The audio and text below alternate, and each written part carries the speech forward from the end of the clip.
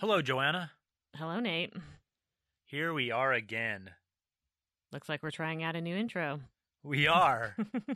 We're delving into the unsolved, the mysterious, the new intros, the misunderstood, the creepy. This is Stranger Than. Thank you for listening. Thank you very much for listening. We hope this finds you well. And we would like to give a special shout out before we get things going to our Patreon subscribers. We have two new ones. We've got Susie and Cassandra. Thank you very much. We really appreciate it. We really do appreciate it. If you have not received stickers by the time you hear this episode, stickers are hopefully on the way. Absolutely. And what are we talking about this time, Joanna? Well, Nate, today we will be talking about near-death experiences. Near-death experiences? Mm-hmm. Well, why don't you regale us with a tale of a near-death experience? Okay. So I guess before we get into the ins and outs of it, I'll just do a couple interesting quick ones. Yeah, just to sort of get everyone acclimated before we get into it. Right. These ones depict the out-of-body experience that a lot of people have when they have a near-death experience. These come from a couple of different studies. There's been a lot of studies on near-death experiences. This one mentions a patient, and it's in the Pim Van Lummel study. And it talks about a man who had been in a deep coma, and he later told a nurse that he recognized her and saw where she had placed his dentures during resuscitation efforts. Really? Yeah. And he even described the cart that she had placed them on. And they were right where he said they would be, where she had put them. I'll be damned. Dentures, man. We need them for chewing Mm-hmm. if you don't have chompers. God, I feel like I'm about to, not have any chompers at the rate Yeah. I'm going. Yeah, you don't. Yeah, that's not good. I am, legit just so fucking sick of going to the goddamn dentist. It's been, every couple of weeks now. Not fun. Yeah. Not fun at all. The second one tooth has been fixed. It's been another one. And it's all been major. Root canals, a soon-to-be extraction. Enough. And it's not even like you can take pharmaceuticals for fun because they make you sick. So it's like you just have to deal with the pain. Yeah, and it can be pretty excruciating when it comes to dental work. That's just awful, and I just want it to stop. It just needs to stop. Yeah, I can. I can't relate. I haven't had much problems with that sort of thing, but I am fine with that. I can definitely sympathize. Yeah, it sucks. Dr. Bruce Grayson, who works at the Department of Psychiatric Medicine at the University of Virginia, told a story of one woman's description of the plaid shoelaces that a nurse was wearing. So this woman has to be resuscitated, and she later describes the shoelaces that one of the nurses who was assisting in her resuscitation talked about the shoelaces she was wearing to the T. I mean, plaid shoelaces, that's pretty random. Probably, yeah. I don't think I've ever Unless it's a seen thing that anybody nurses at that hospital do. Well, sometimes you got to do stuff to dress up scrubs. Yeah, I'm sure, yeah. I mean, being a nurse is the type of job where, yeah, you wouldn't want to wear your nice clothes there, No, but 'cause still, you'll it gets get awfully fluids on 'em. boring just wearing. Same shit all the time. Yeah. Yeah. So you do things to make you Spice unique, it up, and spice it up. I guess shoelaces Add a would little be one flair. thing. Yeah. All right, I'll take it. I love that is that The Office where Jennifer Aniston has the job and she has to wear the 32 pieces of flair, no, or she Office- wears Office Space. Office Space. Yes, Yeah, that's the what Office I meant. is the show. Is the show, yes. Or maybe it was less, she was required to wear 16 pieces of flair or 8 pieces of flair, but her It was freaking the bare coworker. minimum she was wearing. Yeah, she was wearing the bare minimum, and manager it's was oh man, oh hey, so and so is wearing 32 pieces of flair. Yeah, just yeah. But in I guess the nurse's position, you are striving for flair as opposed to that position where you have flair forced upon you. Mm-hmm. No one wants forced flair. No, and it's just I can so relate with her attitude towards it because it's just some stupid thing that your stupid work is making you do. that's like degrading and humiliating in some way. And no one gives a fucking shit about it. And no one gives a fucking shit about it. And then you do what's required, and it's like, but why not more? You know, why aren't you going above and beyond this douchery that you don't even make very good money at? You know, it fucking sucks. Why don't you work for your $4 an hour? Seriously. Those were my little quick tales of an out-of-body experience. Why don't you tell us more about some of the other things that happened during a near-death experience?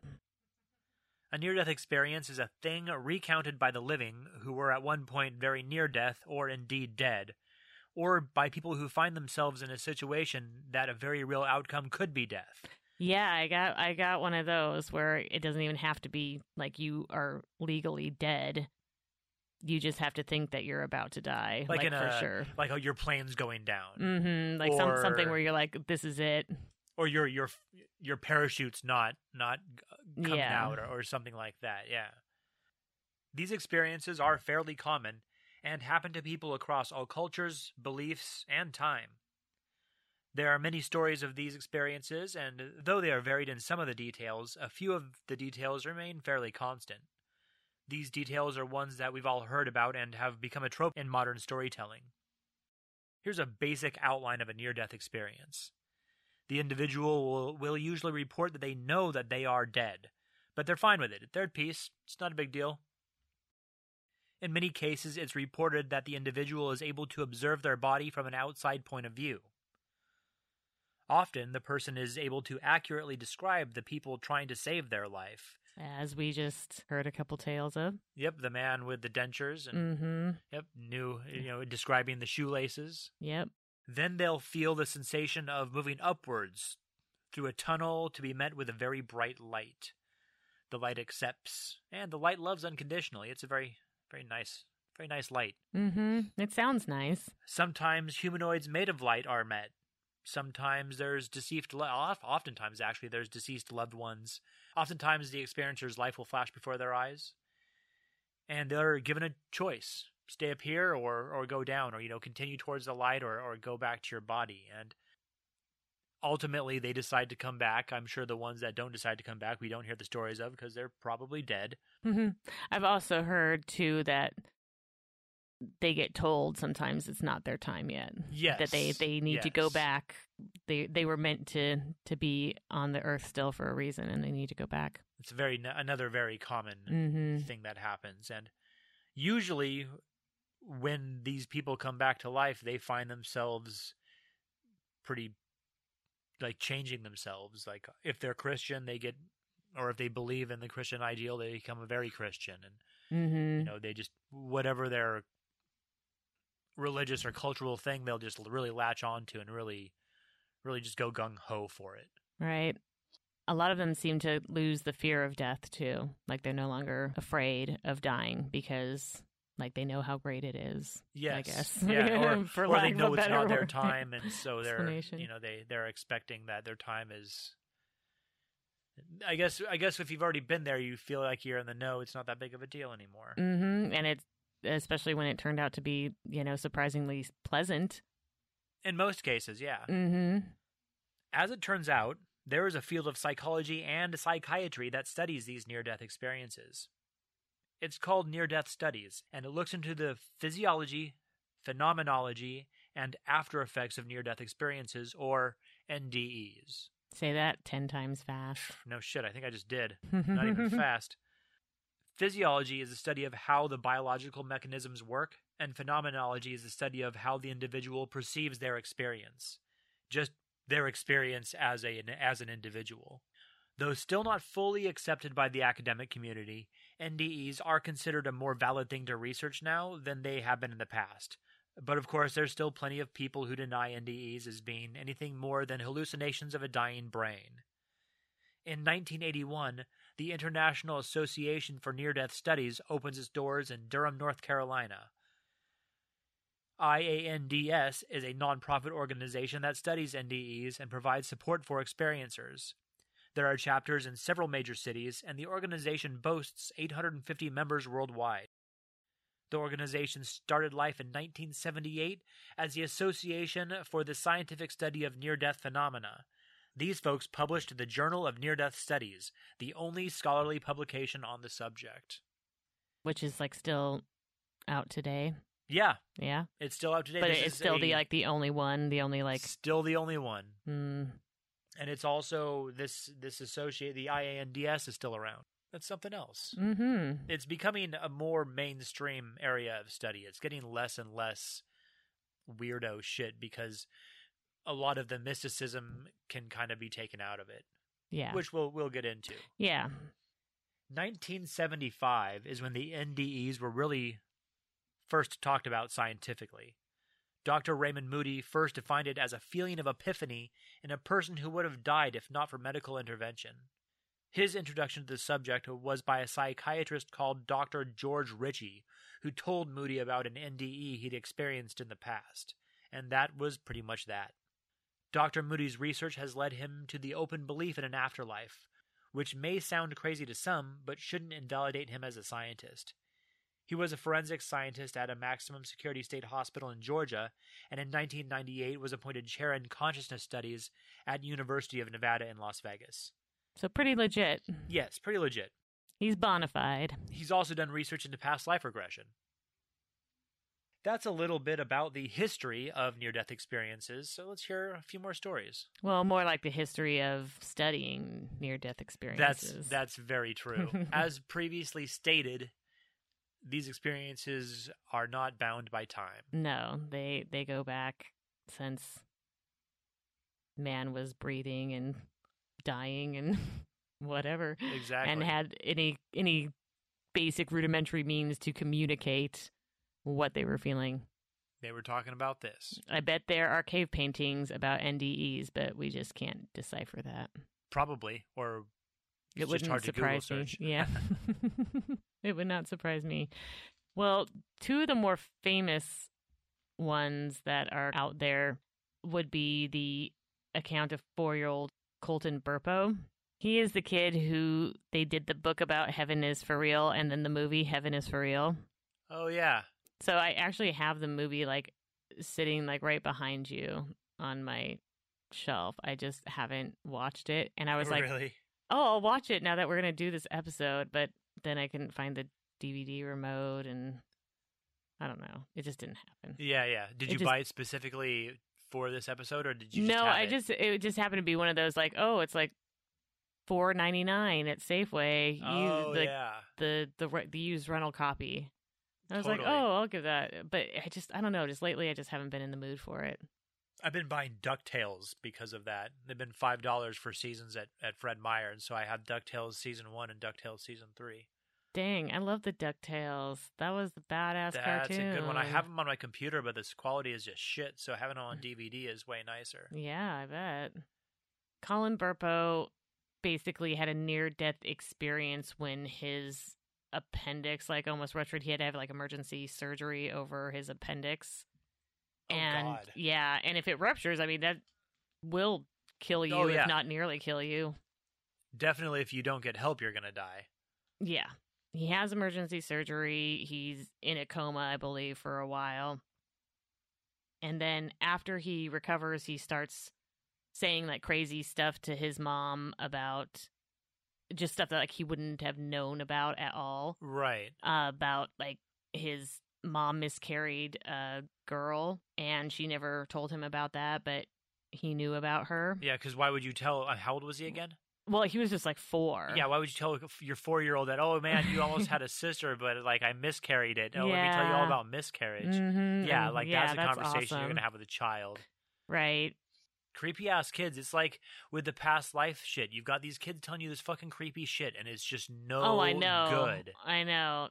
I don't need to hear this from you. He also knew a lot about his great-grandfather who had died, I guess, 30 years before he was born. Had no business knowing even what the hell a great-grandfather was at 4 years old. And so those statements kind of led them to believe that he had had a near-death experience.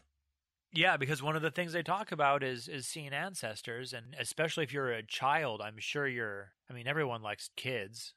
Right. Almost.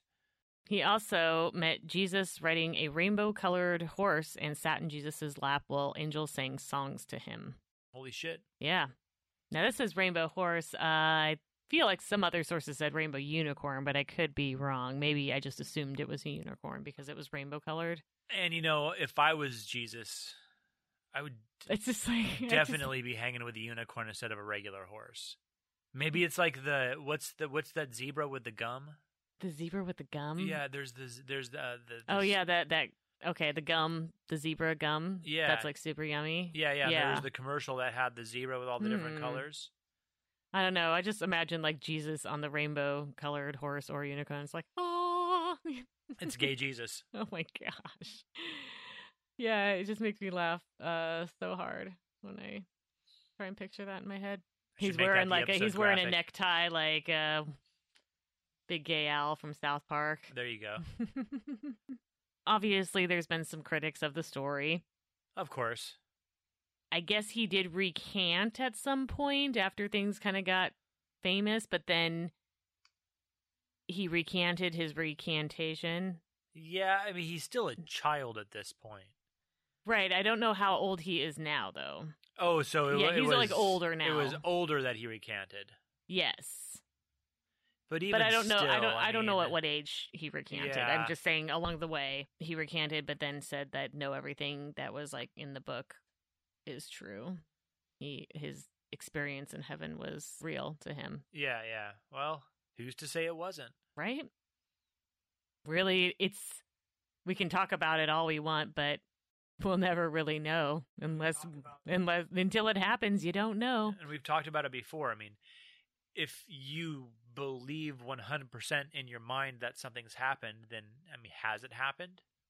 If you're told it's happened and you believe it happened, then, hey, if it affects you, then who's to say it didn't happen? Yeah. Man, I am just too tired to get into, like, is reality real right now? I'm just going to tell you that right now. So it's not real. Oh, no.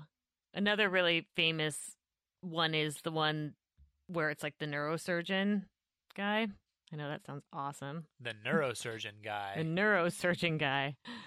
Dr. Eben Alexander, and he wrote Proof of Heaven, a Neurosurgeon's Journey into the Afterlife. He apparently had a near-death experience when he was in a medically induced coma because he was suffering from meningitis. Oh. This was back in 2008, and he had an out-of-body experience. He felt his consciousness, like, leave his body.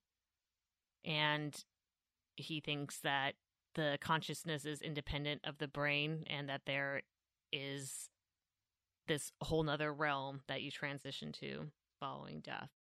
One thing that people think is that the brain is like kind of just an organ that picks up the consciousness, as opposed to an organ that creates the consciousness. It's interesting. Have you ever seen that meme that's out there about, I can't even remember what it says, but something about like everything, like this is the part of you that your whole body is just like encasing, and it's your brain and your spinal cord and your eyeballs, and it just looks so fucking weird. Your nervous system. Oh, yeah. Basically just separated from the rest of your body.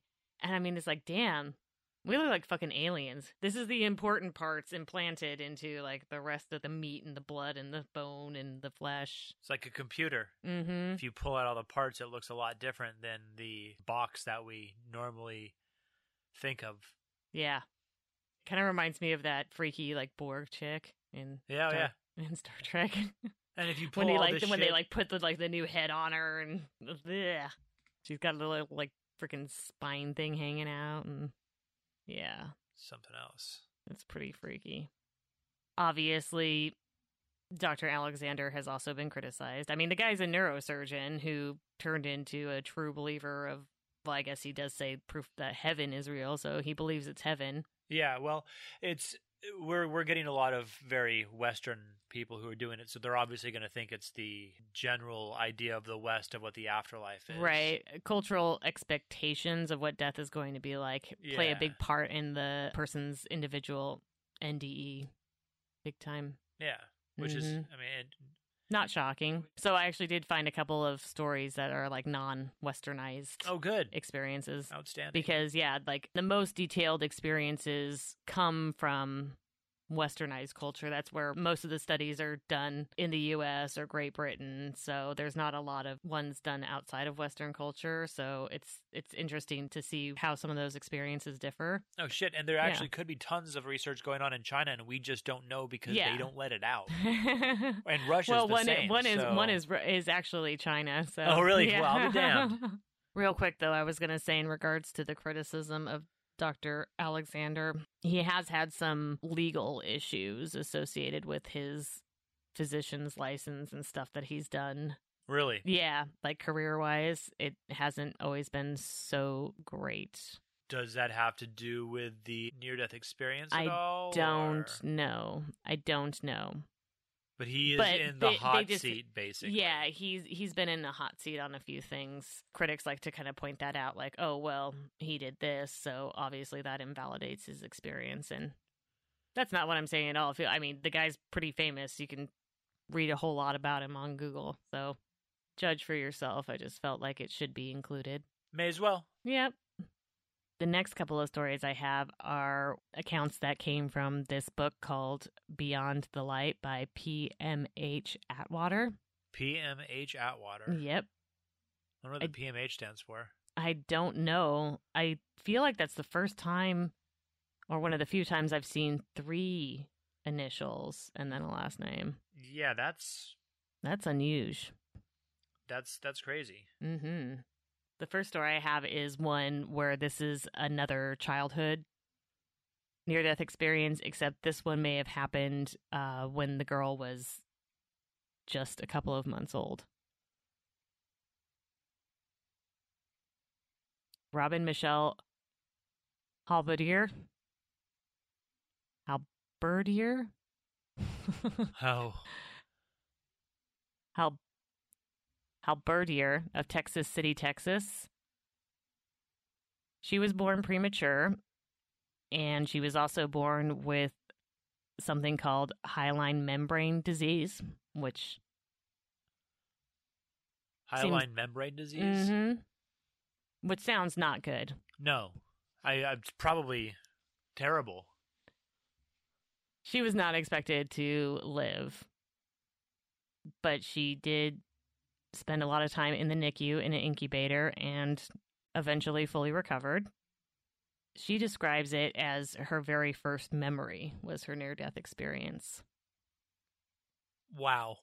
That's a trip. So I'm going to quote directly from the book passage here. It says, "My first visual memory was looking forward and seeing a brilliant, bright light, almost like looking directly at the sun. The strange thing was that I could see my feet in front of me as if I were floating upward in a vertical position. I do not remember passing through a tunnel or anything like that, just floating in the beautiful light. A tremendous amount of warmth and love came from the light. There was a standing figure in the light, shaped like a normal human being, but with no distinct facial features. It had a masculine presence. The light I have described seemed like it emanated from that figure. Light rays shone all around him. I felt very protected and safe and loved. The figure in the light told me, through what I now know to be mental telepathy, that I must go back, that it was not my time for me to come there. I wanted to stay because I felt so full of joy and so peaceful, but the voice repeated that it wasn't my time. I had a purpose to fulfill, and I could come back after I had completed it." Huh. That's a lot of information to drop on a newborn. Right? And to retain that's something else, although I guess be something that would be hard to forget. Life-changing at any age, I suppose. Apparently, she told her parents about this as soon as she was able to talk. Really? I wonder if she remembers much after it, or if she just remembers that and then remembers nothing, because that would be... How you would have to have your learning jump-started so much to not have the first however many months or years being completely in the dark. Yeah. Because you can't remember... I can't remember anything from like before I was like 4 or 5. No. And certainly nothing that detailed. No. Certainly nothing in months after I was born, or the weeks after I was born, or whatever. Yeah. She told her parents about a glass case, being inside a glass case, and so they figured that was she was probably talking about the incubator she was in. Oh, yeah. That would, yeah.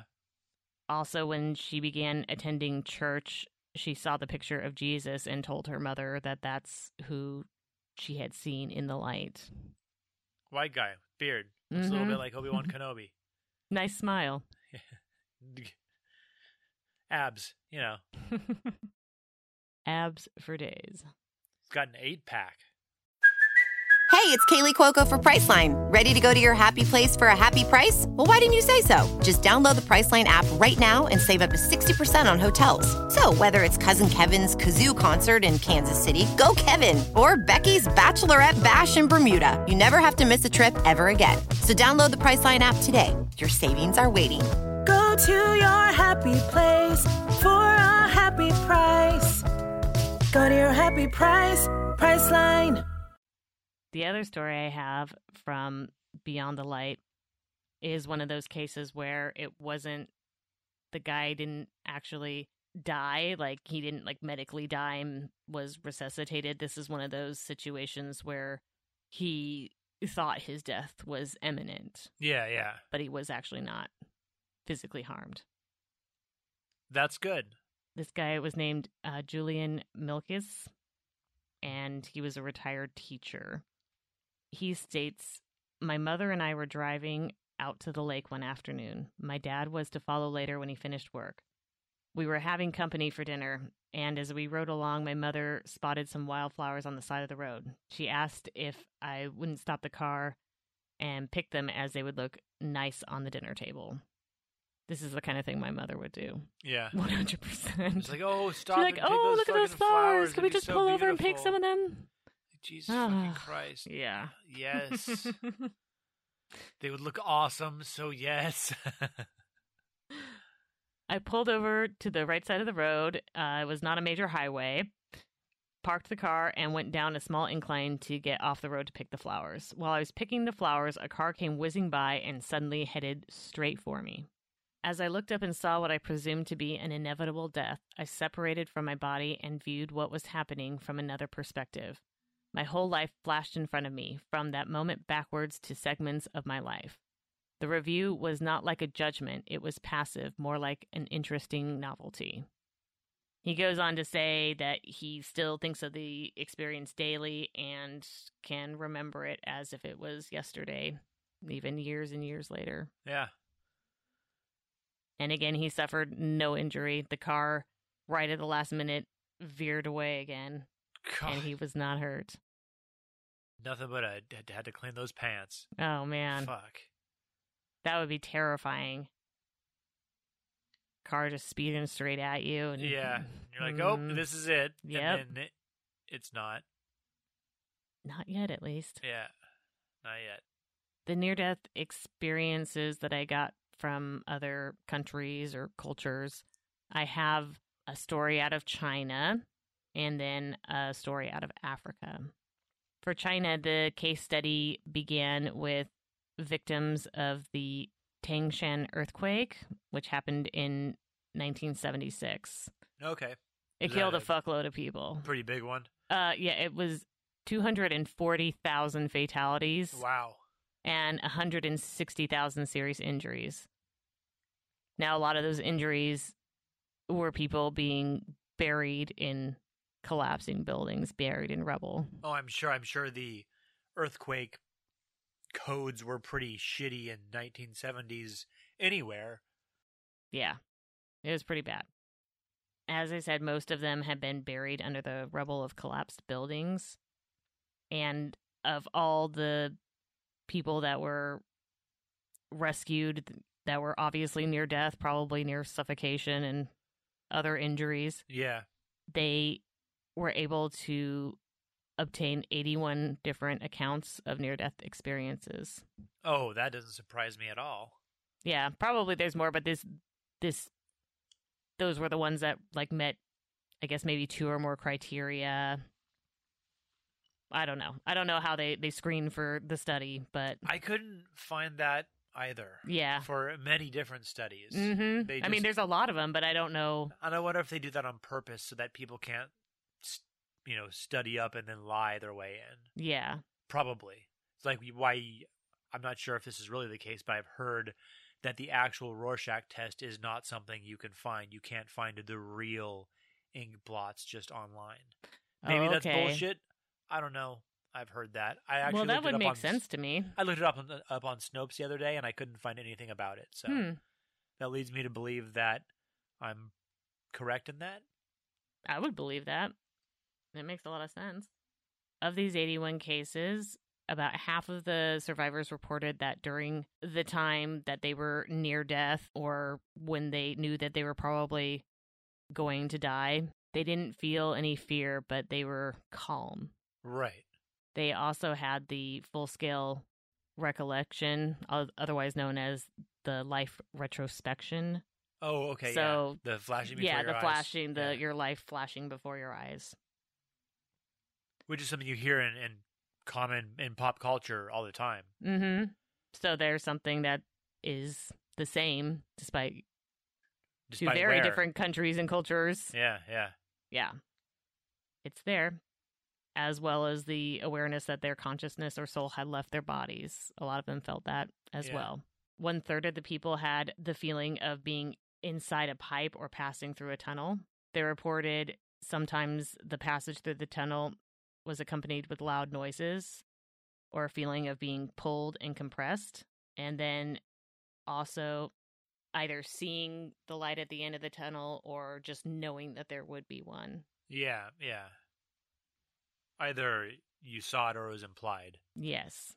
About 1/4 of those surveyed experienced encountering incorporeal beings, or ghosts, in other words. Yes.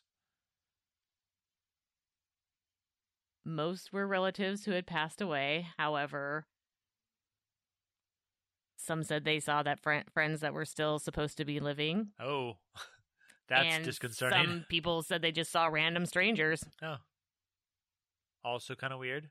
But I guess not if there's just incorporeal beings rolling around. The figures were described as being some kind of light form. There you go. On a fairly consistent basis as well. Yep. But as far as I know, not Jesus. Because why would they see Jesus? I don't know.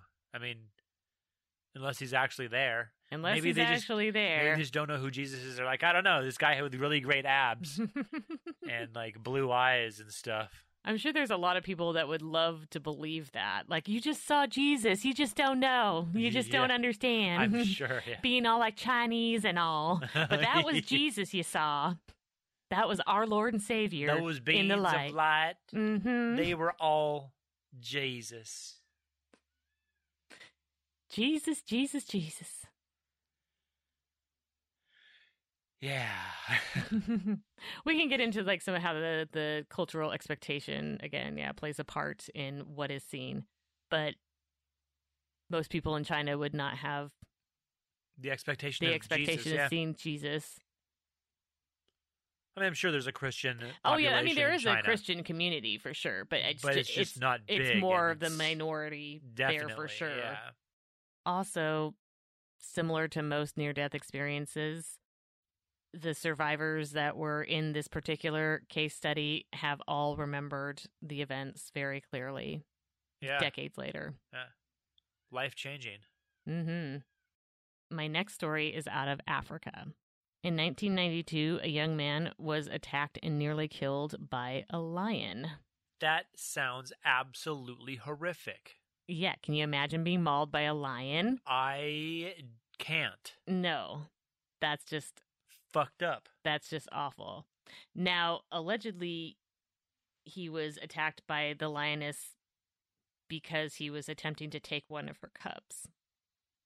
Now, I don't know the circumstances under which this was happening, whether he was trying to help in some way, or whether he was being dumb as fuck, or who knows? Who knows? I know that a lot of people living a traditional lifestyle in Africa do things with lions that we wouldn't normally do because they lived with them for a long time.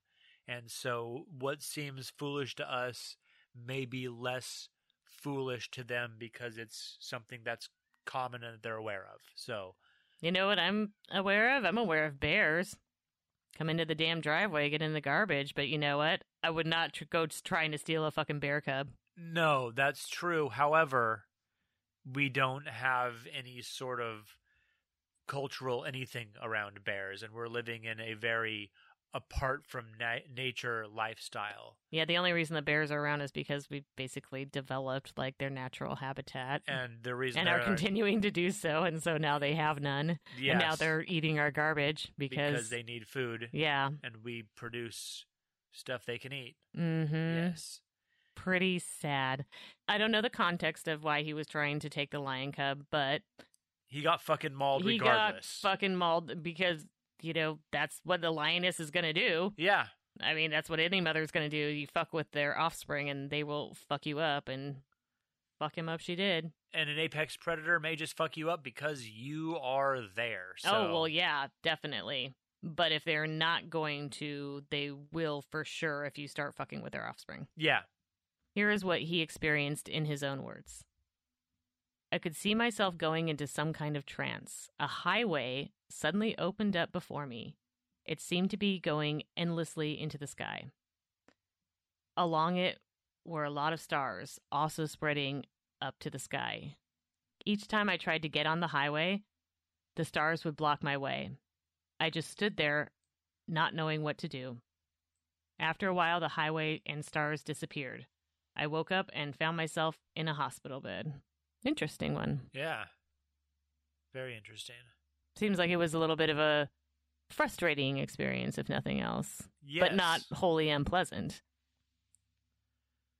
And some of these can... It seems like you're at the school dance almost, and you're just standing there not knowing what to do. Right. Everyone's got the awesome dance moves, and you're just kind of like, oh, fuck. Shit. Well, these things aren't always pleasant. No, they're not.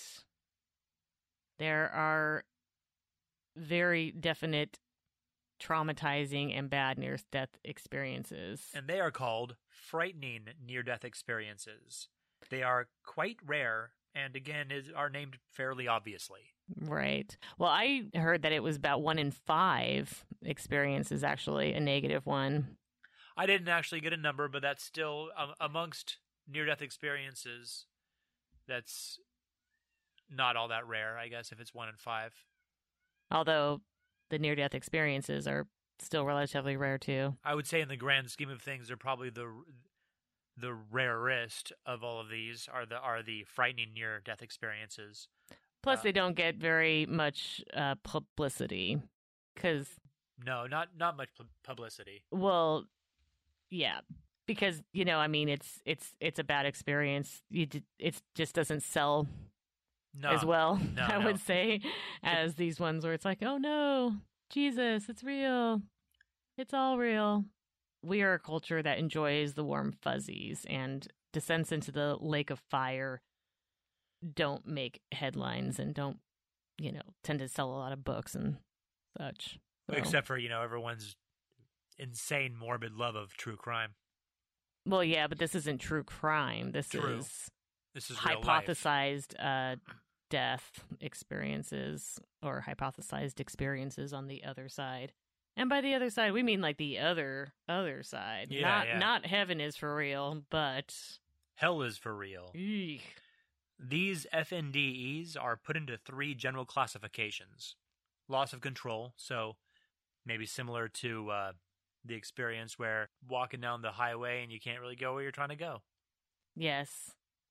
Feelings of being completely alone in all of reality. That sounds absolutely lovely. And just like the dark, hideous, gaping void of nothing, full sensory deprivation. You're just in a void of nothing, blackness. And then the kind that is the most rare, which is a straight-up fucking hellscape. Fire, brimstone, demons, the whole 9 yards. Right. Sometimes it's just the landscape of purgatory and, like, the burning. Or whatever. And then other times, like, yeah, there are demon-like ghouls and monsters. It's like a fiery sleep paralysis. Yeah. And you got monsters, like, poking at you with their, like, crazy eyes and... All sorts of stuff going on there. None of it good. And they don't actually know why FNDEs happen to who they happen to, because it's not all murderers or rapists or monsters of that nature that are having these. It's regular old people that haven't done horrible things. That anyone knows of. Just right, saying. But I'm just, that's true. I mean, everyone's done something shitty, but I mean, not everyone's murdered somebody. Right. Well, you would think if you're going along a religious view here, those that have tried to commit suicide, this has happened to those that have tried to commit suicide, but also people who have tried to commit suicide have had the pleasant near-death experience as well. There you go, yeah. So, but you would think religiously, like, that's a big sin, so obviously they're going to have a hellish experience, but that isn't always the case. And then there isn't anything known about other cases where, you know, it was accidental or someone almost killed them or something like that, that why would this person be going to hell? There isn't an obvious reason that sticks out. Yeah, it's not a suicide victim or someone trying to commit suicide. Yeah, and it wasn't a murderer and it wasn't a rapist. It was just somebody. Mm-hmm. Yeah. Just something happened to somebody, and this was the experience that followed. That sucks. That really does suck a lot. Yeah. I mean, I'd be pretty stoked to find out that heaven was like actually a thing, but alternatively, I'd really rather there not be a hell. And even if it meant my enemies would burn in it for all eternity, I would just rather just not. Yeah, don't have to have that part. Yeah, can we just skip that? Because let's just say this is something that happens to everyone when we die, and let's reserve the judgment. Yeah, let's hope for that. Do you have any stories about any experiences? I do have one negative NDE to discuss. This would be the case of Matthew Botsford. In 1992, he walked out of an Atlanta restaurant and right into an active shootout. Oh, not good. Yeah. Basically, a whole lot of bad luck going on there. Have his AirPods in or something? It was 1992. I don't think they had AirPods. They didn't have anything. Yeah, they probably didn't. They had like Walkmans were like a big deal. Like Walkmans or Walkmen? I don't know. Whatever the fuck they were called. Yeah. I'm not that old. I wasn't that familiar with them. Walked out into an active shootout. Walked out into an active shootout. Wouldn't have had a cell phone he was distracted by. Just not. Yeah. Wow. No technology to blame his distraction on or anything like that. Just walking out of a building here. Fuck. Just had a nice meal. He was shot in the head with a 9mm bullet. Oh. And that's when his journey to hell began. Oh, Jesus. And it would continue throughout his 27-day coma. Wow. So the whole time he was in a coma. Mm-hmm. He wrote an account about it. It's called A Day in Hell. And details his experience. Yeah. Crazy. That would be awful. Here's a quote from him. I felt a hot, needle-like pierce, excruciatingly painful for a brief moment on the top of my head. Utter darkness enveloped me as if thick, black ink had been poured over my eyes. He also described being hung over an abyss as heat blasted from below, and that pairs of demonic eyes crept towards him before a divine entity grabbed him by the waist and said, "It's not your time." Oh. Mm-hmm. Pairs of demonic eyes. You know what I see in my head? What? You know the intro to Scooby-Doo? Yes. Yeah. Yeah, you know what I'm talking about there? Yeah, totally. Like all those like eyes in the dark, those animated eyes in the dark. Yeah. It's kind of what I'm picturing. Oh, I like it. I'll take it. So if you want to know more about it or his current feelings, pick up his book and give it a read.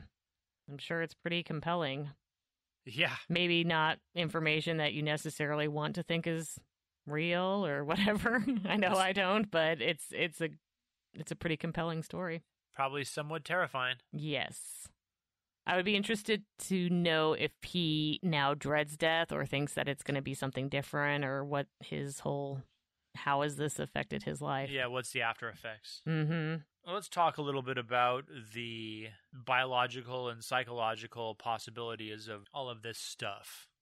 There is a large portion, I would say, of the scientific and medical community that would argue that these visions and reactions all have a medical reason behind them. Yes, something's actually happening, and this is just what we see because this is happening. They don't know exactly why humans experience these things, but biological bodies do produce and release chemicals internally for a variety of reasons. These include steroids, dopamine, ketamine, DMT, adrenaline, along with a variety of others. It's possible that getting flooded with all of these may cause many of the sensations reported in NDEs. DMT is a powerful hallucinogen and could account for many of the things seen and felt. In addition to drugs being produced by the body, drugs given to the person in attempts to resuscitate them may, in combination with the drugs produced by the body or just by themselves, produce all kinds of crazy feelings and experiences as well. Loss of oxygen in the blood can lead to vision dimming and giving the sensation of entering a tunnel. Absolutely. Many sensations described by NDE experiencers are the same as those described by those who lose consciousness due to high G-force. G-force is the gravitational force equivalent, which basically means that the higher the G-force, the heavier the object. Like that ride at the fair where it spins you around super fast. Gravitron. Yeah, Gravitron, and so it pins you against the wall. Yeah, or like a centrifuge that they put test tubes in, that's also using G-force. Oh, right, the spinny thing? Yes. Yes, okay. The reason that people lose consciousness from high G-force is because the blood is too heavy to circulate through the body properly, and parts experience hypoxia or insufficient blood flow. Specifically, your brain. If your brain experiences hypoxia, then some crazy shit's going to happen. That's right, including loss of color vision, it's called graying out, tunnel vision, no vision while still having the ability to hear, and, of course, loss of consciousness. In addition to this, many pilots have reported that they remember seeing themselves in the third person during loss of consciousness. They're above themselves, looking into the cockpit, seeing themselves unconscious. So that's the out-of-body portion of the experience. Exactly, and that's very common. That also happens in sleep paralysis a lot, too. Does it? It does. The third-person thing, I didn't realize that. I didn't realize that that was a part of it. Because you're still dreaming, but you're dreaming of seeing yourself still kind of conscious. It's like really a weird thing. That is pretty fucking weird. It is fucking weird, but they say that there is a medical reason, just like sleep paralysis is a medical thing that happens. They say that this part of the near-death experience has a medical explanation too. They've even been able to replicate the experience by stimulating the right temporoparietal junction. They can induce this out-of-body experience artificially. And that's the area of the brain where the temporal and the parietal lobes meet. It's kind of directly above and forward a bit of where your spinal cord enters your head. This is the part of the brain responsible for collection, combination, and processing of information from the visual, auditory, and somatosensory systems. Somatosensory is the sense of touch. If this part of the brain is damaged or impaired, it can cause amnesia, Alzheimer's, schizophrenia. It can really affect your memory. Yes. It really can fuck with your memory. This is also one of the reasons that people say that they meet relatives during the near-death experience. Oh, yes. So it's basically the same medical reasoning. Alzheimer's and Parkinson's, those hallucinations often include seeing people who aren't there, talking to people who aren't there. Yeah. Again, damage to that part of the brain can cause something similar to happen. You might see somebody that you remember from your past. Yeah. And in addition to being able to manipulate that part of the brain, they've also, a doctor named Dr. James Winery would put people in one of these gravitron things in a giant human centrifuge and spin their asses around, and was able to get, I'm not sure how many people he had in here, but 40 different people reported out-of-body experiences as a result of the test, including the doctor. Interesting. Yes. Pretty strange. Now, just because we can manufacture the out-of-body experience, that doesn't necessarily explain why or how they're able to see things correctly while they're dead. Although I would say sometimes memory has something to do with it. Like with the guy with the dentures. Yeah, they could have just... It's just maybe the nurse put them in a spot every night. Or something like that. They've got only those kinds of carts around, and so it's very obvious. And that's what I said about the shoelaces. Like, maybe it was Crazy Shoelace Day, and there's... Or maybe they all put plaid ones on to be crazy for some reason, or I don't know. I mean, there's definitely that, because your brain records everything. Mm-hmm. Just because you can't remember it, it's always recording information. Saying you can't remember something isn't really a good way of saying it. Saying you can't recall something is more accurate. Because it's in there somewhere. Oh, it's in there somewhere. And then, so weird things get played back at random times. Yes, that's true. It happens in dreams a lot, too. Yes. Yeah. The mind is just fucking crazy. Well, let's hear about a few more weird things about these near-death experiences. Again, the nice thing about this field of research is that everything about it is very easily named. It's named something that's not weird. It makes sense. You know what it's about by the name. Right. It's like in a kitchen appliance. The refrigerator, what does it do? It refrigerates. The toaster, what does it do? It toasts. It's it's great. I like it. The awareness during resuscitation study. Huh? Yeah. What do you think that is? It's a study about people's awareness during resuscitation. Hey. It's also known as the AWARE study. This study focused on heart attacks. A total of 2,060 were looked at, and out of these, 101 of the 140 survivors, which seems like a pretty low rate of surviving, wow, completed questionnaires about awareness during their cardiac arrest. I'm not sure why 39 didn't complete it. It was put in a way that made it sound like those who did not complete it were unable to for some reason. Well, maybe they're just too fucking sick. Yeah. And they just couldn't do that, or... Like, their heart is working, but their fucking head's dead. Yeah, they were in a coma, and they were just, that sort of thing. And then also, I don't... And you wake up and you can't do shit anymore. And I don't know, out of those, 2,000 and change, if they were all that were in the hospital. It could have been ones that were brought in as well. True. So, some of these could have been too late to begin with. That's fair. Just over 9 of those 100 people had what could be considered a near-death experience. The number I read was 9% of 101, which is 9.09. Just over 9 people. It's weird. I wonder how are you just over a person? I don't know. Maybe a few of them were... Maybe each one of them was like 0.01 more of a person, and so, I don't know. Yeah, that's math. I just don't even want to... Fuck it. Yeah, whatever. That's fuck it math. Of those 9 people, 2 of them described out-of-body experiences. Neither of these 2 people were in rooms that had ceiling shelves. This is noteworthy because oftentimes there are pictures on ceiling shelves to corroborate out-of-body experiences.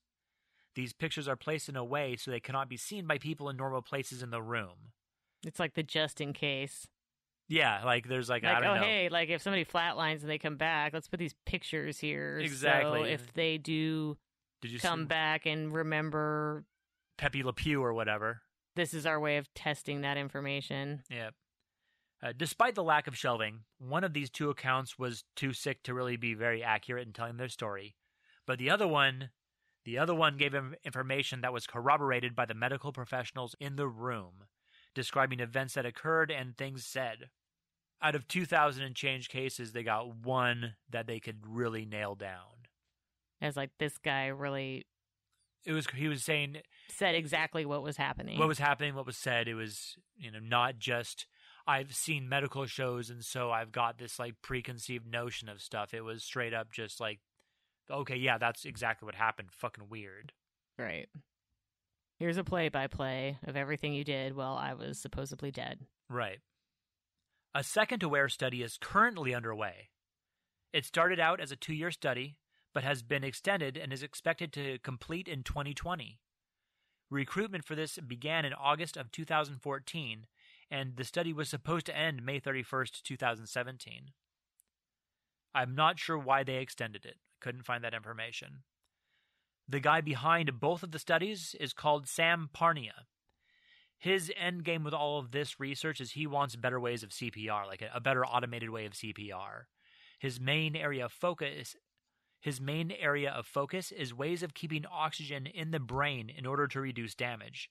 This is for people with both long-term brain injuries and disorders, as well as for people in comas. He believes that understanding consciousness is key to this and should be part of the study of heart attack brain damage research. Human consciousness is not understood really by science at all, as we kind of mentioned earlier.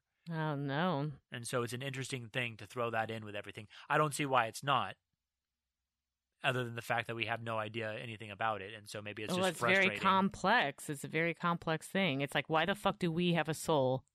Or whatever the fuck, yeah. Or whatever the fuck it is. Maybe we should start throwing academics at it, making academics think about this sort of thing so that maybe we can have an idea. There are some psychological theories for why NDEs occur, and are split into 4 main models. Dissociation is one of these models. It's proposed that a NDE is the consciousness withdrawing to protect itself from trauma. Others believe that NDEs are the brain reliving the experience of birth in preparation for death. However, as adults, the senses are much more acute, and the person is able to return the memory of the experience. So would this be the tunnel? Yeah. Is that when they're envisioning the tunnel? Yeah. Like the whole thing. Like the tunnel, the warmth, the light, the love, it's all that shit. Just vagina. Just popping out of the old vag, yeah. Mm-hmm. Yeah.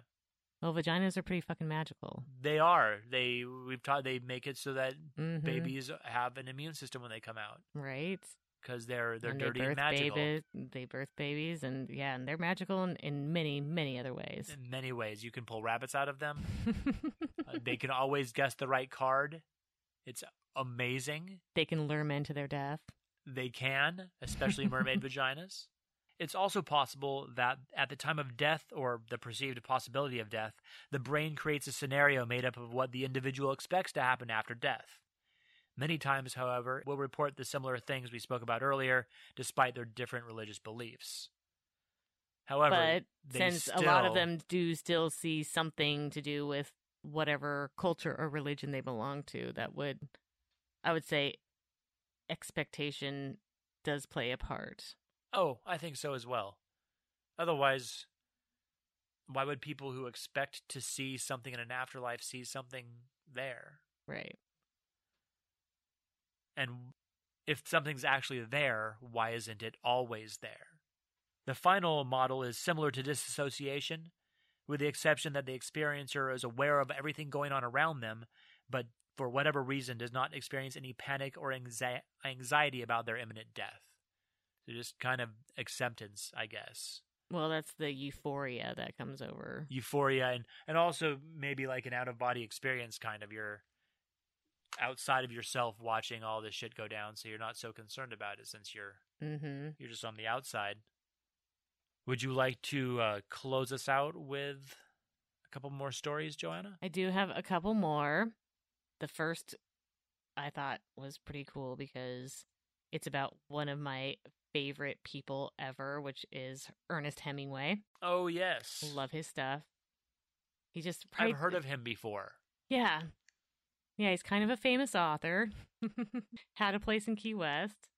Oh, very nice. I didn't get to see it when I was down there. The one and only time I've been down to the Florida Keys, because I just wasn't there for long enough. It was for a wedding, and and just didn't have enough time to do all the things. It was pretty awesome. I'm not complaining, but nevertheless, I would love to get back there and see Hemingway's house for sure, and have some time to do some Florida stuff. Mm-hmm. It's just when you're in Florida, you got to do the Disney. You got to do the Disney World, and that will just suck down so much time. There's never enough time to do Disney proper. Oh, yeah. I went to Disney World after I graduated high school for like a week, I think. It was a lot of fun. Yeah. Oh, yeah. That's great. I love it. But you could spend so much time just doing that, and should just do that because of the money to get the full experience of it. Yeah. But it does leave very little time for any other cool things that you might want to do in Florida, of which there are many. There's some beautiful national parks I want to get to, and Hemingway's house. Yeah, I need like a month in Florida. If you got any bodies, that's it. Then I can probably not go back again anytime soon. Got any bodies you need to get rid of? There's lots of alligators around. Right. Ernest Hemingway fought in World War I. In 1918, while fighting on the banks of the river Piave, I'm going to say Piave. It's in Italy. Sounds good. He was severely wounded by shrapnel. That's awful. Yeah. While he was in the hospital recovering, he wrote a letter to his family and stated, "Dying is a very simple thing. I've looked at death, and really I know." Years later, he would describe to a friend the full account of what happened. He said, "A big Austrian trench mortar bomb, one of the type that used to be called ash cans, exploded in the darkness. I died then. I felt my soul or something coming right out of my body, like you'd pull a silk handkerchief out of a pocket by one corner. It flew around and then came back and went in again, and I wasn't dead anymore." Wow. Yeah.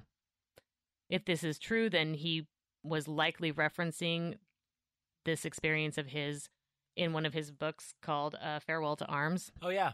Great book. Yeah. It contains a passage where the character Frederick Henry has a similar close encounter with death. And this is the passage from the book. "I ate the end of my piece of cheese and took a swallow of wine. Through the other noise, I heard a cough. Then came the cha-cha, cha-cha.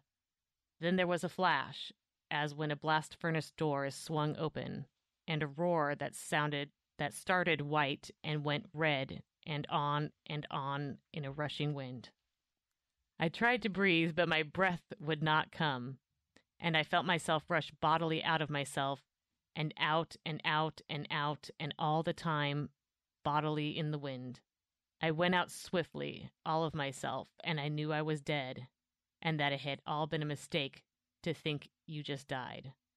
Then I floated, and instead of going on, I felt myself slide back. I breathed, and I was back." Wow. He's a pretty great writer. Yeah. Yeah, there's just so many quotes and passages from his books. It's just like, oh my God, Ernest Hemingway, like you break my heart. Your writing is so beautiful. Right. Yeah. I'm a huge fucking nerd for beautifully written things. Prose before hose. I love that. I've never heard that before. That's fucking awesome. Now, here's one I found by a person on Reddit. So it's like a firsthand account that they posted on Reddit. And I thought it was pretty interesting. It's a little bit longer, but I feel if I'm taking this person's story off Reddit and reading it, I should read it in its entirety. All right. It was posted about a year ago. The user's name is PWN Graphic. Like pornographic? Maybe. Oh, yeah. I think that's what it is. Yeah. Yeah, good call. That's what I was thinking. That's cool. Good name. It is. Pornographic. I like it. The title is 3 Minutes Dead, My Non-Religious NDE. Hello. So this happened roughly 2 weeks ago. I had recently moved overseas and got really sick. I was on a ketogenic, no-carb diet that ended up fucking up the lining of my stomach. I would get waves of nausea and vomiting, which eventually would stop after a few hours. Until a few days after arriving in Canada, it got really, really bad one night after eating some Greek fries. And fuck, every time I picture Greek fries in my mind, it makes me so sick. That's too bad. Greek fries are good as shit. Oh my God, they are so good. I would hate if I suddenly had an aversion to Greek fries. Yeah, fuck that. That would suck. Yeah. Anyways, the abdominal pain was really bad, and I was puking once every 5 minutes. I checked myself into the ER at a local hospital. It was fucking bad. It's funny, I can't say fucking very naturally when I'm trying to read someone else writing fucking. It just doesn't flow. It's got to come from the heart. It just doesn't flow. Yeah, it's not a fuck that comes from the heart. That's... Not only did my insurance not cover anything because I had symptoms prior to leaving the country, I was waiting for a doctor for 8 hours. I was nonstop puking every couple of minutes. Eventually, I was completely dehydrated. That is awful. Oh, God. That's just the worst. By the time they hooked me up to an IV, did some x-rays and blood tests, unable to find the problem, all they could do was give me anti-nausea medication that didn't work at all, and they monitored me throughout the night. During my stay, my body was rejecting the IV and hydration. My veins were flat, and I was unaware that my arm was not taking any of it. With a combination of dehydration and sleep deprivation, gave me high blood pressure. This was the most physical pain I'd ever felt in my life. I have had broken bones, been shot and stabbed. Damn. Jesus. But this pain was unbearable. Eventually, everything went black, and this is what I experienced. I didn't see any white light or angels, didn't hear any voices. I could see, but I didn't have a body. But it felt like it did, if that makes any sense. It's really hard to explain in words, but I'll try my best. It was like I was on another planet. When I looked down, I saw sand, and there was also very shallow water. It was like an endless shore. The water was probably an inch or two high, but the best way I could describe it is when you walk into the very shallow end of the shore of a beach, and the shallow end is just endless, like the water never got deeper or shallower. Like a sandy wading pool. Yeah, and I would say maybe what is low tide. Yeah, and it kind of that shallowness just extends. Totally. For a really long time. When I looked up, the sky was purple. There wasn't a sun. The only thing lighting the skies were these blue rays of light with a tinge of yellow on the sides. But I feel like the most significant thing about my entire experience was the feeling I had. Holy shit. The feeling was so foreign to me. It just felt like every single problem I had, every single issue, no matter how big or how small, was just gone. It was all gone. Every single care I had was all gone, like the weight of the world was completely lifted off my shoulders. You know how you worry about small things like time, having to constantly check your watch and see how much time you have left? That little tiny feeling of stress and anxiety? Even the most tiniest worries were just gone. I just existed. It felt like everything was going to be okay, and I didn't have to worry about a single thing. It was what I imagined what the peace was like to the full extent. It felt amazing. I felt peaceful. I was happy. This was going on for what felt like hours, and I was happy. All of a sudden, I felt this falling feeling. Everything went black, and I just felt like I was falling faster and faster.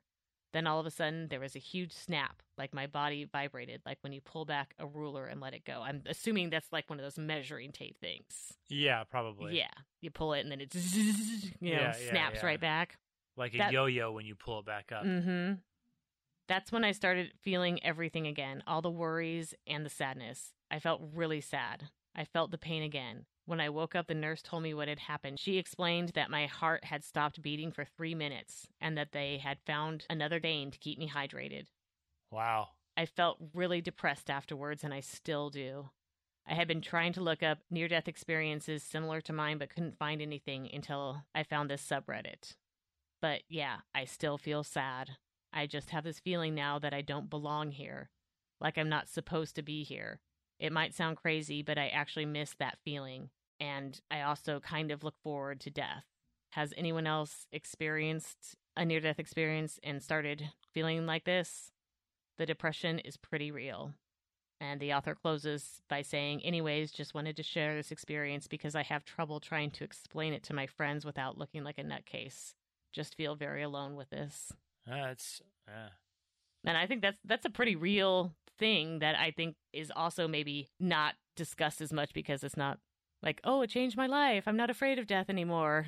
But it could, yeah. Yeah, instead it's a feeling like I kind of wish I was back there. I'm sad now without this feeling of peace. And that's probably one of the things that the people that put out the magazine do, because they help people with the after effects of having a near-death experience as well. Mm-hmm. Because as you can see, it's not always positive. Even if you had a positive experience, that doesn't mean it leaves a positive impact on you, so to speak. If you have had a near-death experience and you do need to talk to someone about it, the IANDS, they are a nonprofit organization, and they help people with the after effects of this sort of thing. That's the International Association for Near-Death Studies. And I'm sure they probably, at the very least, have some great resources probably on their webpage. Yeah, check out their website and maybe able to find other people that are like you or have had similar experiences at least. Because I can guarantee probably this person on Reddit is not alone. Unlikely. There are billions of people on the planet. No one is the only person who's ever experienced anything. Well, that's about all I have on near-death experiences. Me as well. I've never experienced a near-death experience. Never experienced an out-of-body experience, I don't think.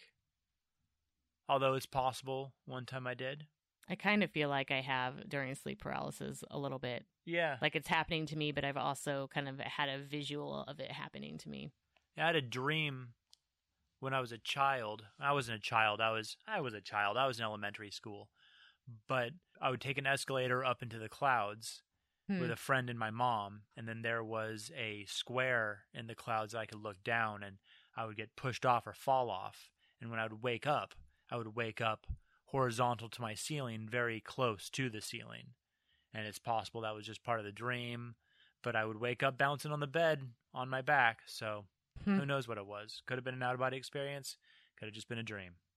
Well, thank you for listening. Check us out on all our social medias. We're on Spotify, Twitter, Instagram, Facebook. It's all Stranger Than or Stranger Than Podcast. We have a group, The Strange Space, on Facebook. Join us there. It's fun. You can get t-shirts or phone cases or pillows or all kinds of shit at our TeePublic site. It's teepublic.com/user/strangerthanpodcast.